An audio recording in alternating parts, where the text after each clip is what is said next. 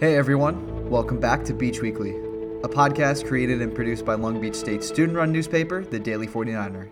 I'm your host, Luke Pajari. Check out our content at daily49er.com, where you can read campus and Long Beach-related news, sports, arts and life, opinions, as well as multimedia content, including more podcasts, videos, and photo galleries. Thanks to Long Beach Transit for sponsoring this episode of Beach Weekly. It might not be quite your turn to get the COVID-19 vaccine, but it is your turn to help a loved one sign up online. Because you're the tech genius of the family, Long Beach Transit has resources to connect you with a vaccine plan. Visit ridelbt.com/vaccine for more. This is your one and only podcast source for all things Long Beach State. Let's go ahead and dive right into this week's news roundup. Stay tuned afterwards for this week's Story Spotlight, where I talked to Daily 49er staff writer Lauren Ramirez about Long Beach City Council recently passing the Health Strategic Plan.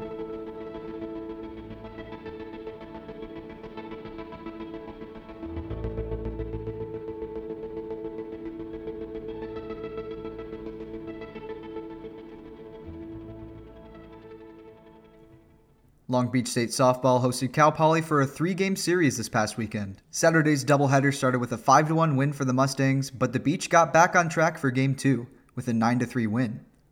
On Sunday, the Beach won 4-2. Long Beach State baseball hosted UC Santa Barbara this weekend for a series of 4 games. Friday resulted in a 4-3 win for the Dirtbags. Saturday's doubleheader started out with a 6-0 win for the Gauchos, but the Dirtbags fought hard in Game 2 to secure a 5-4 win. On Sunday, the Dirtbags and the Gauchos fought hard and played for 12 innings. Unfortunately, the Gauchos hit a 3-run homer to secure an 8-5 win in the 12th inning, ending the series. Cambodia Town Incorporated is preparing for the second virtual Cambodia Town Parade and Culture Festival on April 24th, celebrating a theme of diversity. According to the CTI Board of Directors, a lot of the productions put on this year will focus on minority groups in Cambodia. The festival will be available to watch for free on April 24th on CTI's Facebook, YouTube, and Instagram. Long Beach State officials are looking to expand the use of HiFlex, an alternative teaching program that blends in-person and live video sessions to enhance students' learning experience for the fall 2021 semester. The new course format looks to accommodate remote students by allowing them to engage with faculty and students who are participating in face-to-face learning. Instructors would be allowed to move around the classroom with a ceiling-mounted camera that follows them based on adjustable settings. So far, Long Beach State has 34 classrooms on campus operating with HiFlex. The liberal arts and psychology buildings can expect 65 additional HiFlex integrated classrooms during the fall. The CSU and UC systems have announced plans to require students, faculty, and staff to be vaccinated in order to return to in-person instruction for the fall 2021 semester. This requirement is dependent on the full approval of the COVID-19 vaccines by the FDA, as they only have emergency authorization at this time. Long Beach State President Jane Close Connolly said in an email that all campus goers must possess proof of a COVID-19 vaccination as a condition for participating in on-campus instruction and/or co-curricular activities or accessing campus facilities. Departments within the College of the Arts are anticipating more in-person opportunities in the fall 2021 semester. The Bob Cole Conservatory of Music plans on having ensembles rehearse and perform in person while following all safety protocols. These ensembles include choirs, bands, orchestra, and jazz ensembles.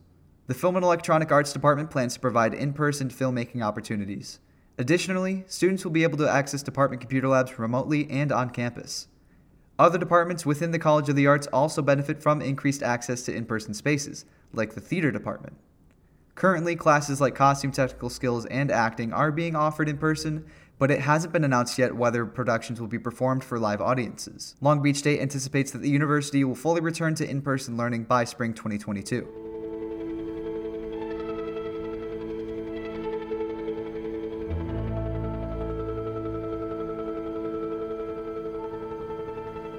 Hey Lauren, how's it going? Good. How are you, Luke? I'm doing pretty good. Thanks for coming on to the podcast today. Yeah, of course. And thank you for inviting me. It's really cool to be here. Yeah, of course, definitely. I've never really had a staff writer on, at least to interview for the podcast. What does that look like just before we cover your story? Like, how do you work with the 49er? So pretty much I take the 310 class that we have at Long Beach State.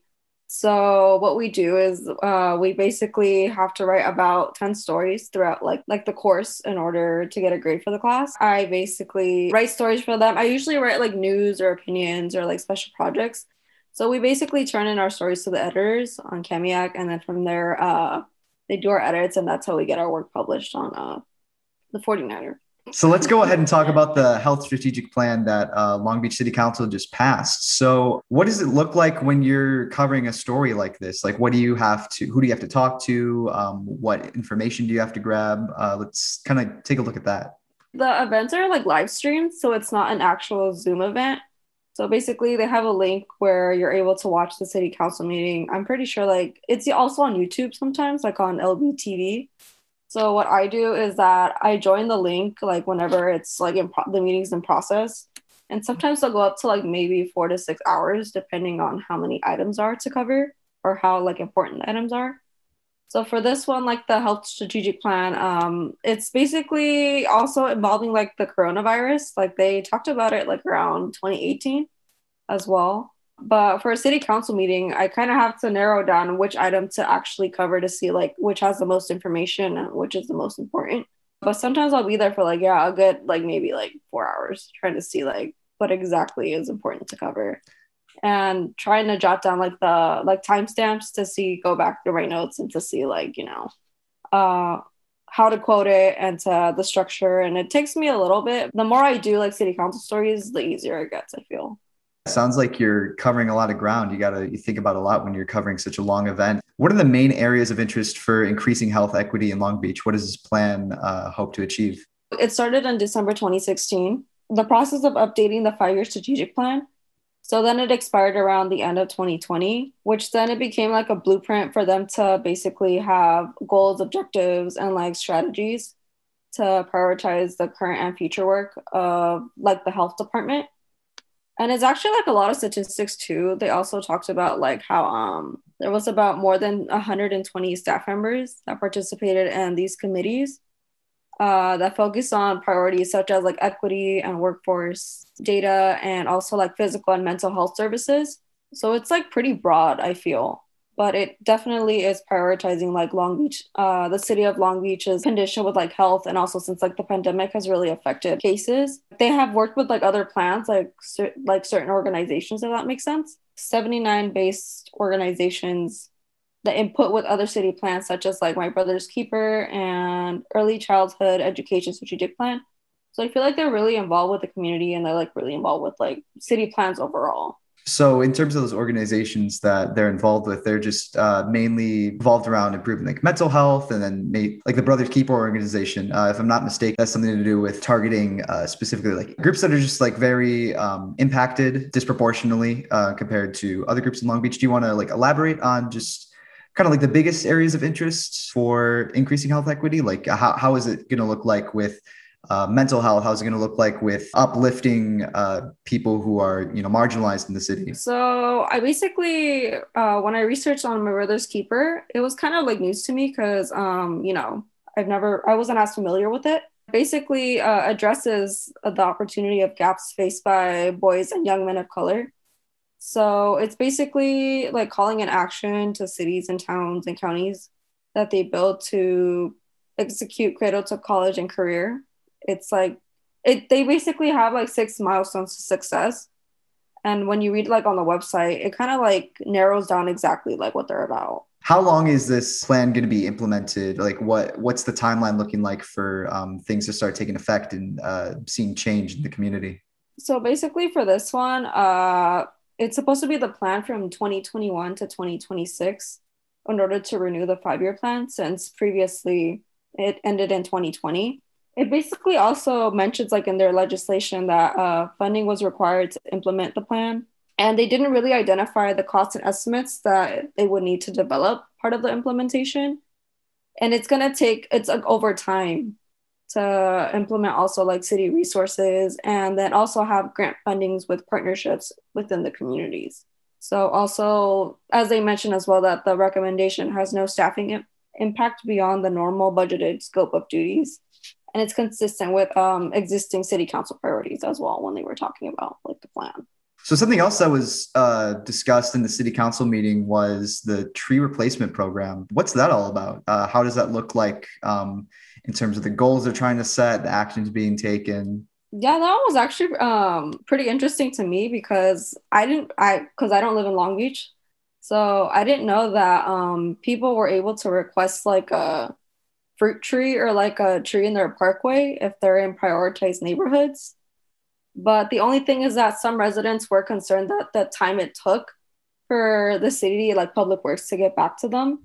So that's what they were discussing, trying to find ways to be as like in a more timely manner for residents since they feel that it was taking too long for them to get like their trees or also they also mentioned like the canopy tree. Yeah, I didn't know that this type of program even existed in the city either. How does that work? Do you just request a tree to be planted from Public Works if you live in a certain neighborhood? Yeah. So basically what you do is that you go on the Public Works website and then they have like a whole like a bunch of resources and everything. They narrow it down as well, saying that it since due to many applications that it will take a while for them to get back to you.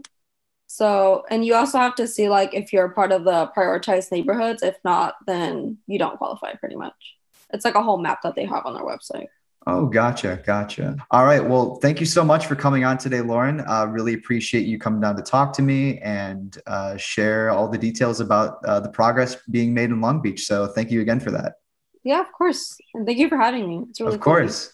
Yeah. Have a great day. Here's a new tab to open up next to your 8 a.m. Zoom lecture, ridelbt.com/vaccine. Discover resources you can use to help a not-so-tech-savvy loved one sign up for the COVID-19 vaccine when it's their turn. It's another way Long Beach Transit is moving you through. That's all for this week. Thanks for tuning in to this episode of Beach Weekly. This is your host, Luke Bajari, signing off. Take care, guys.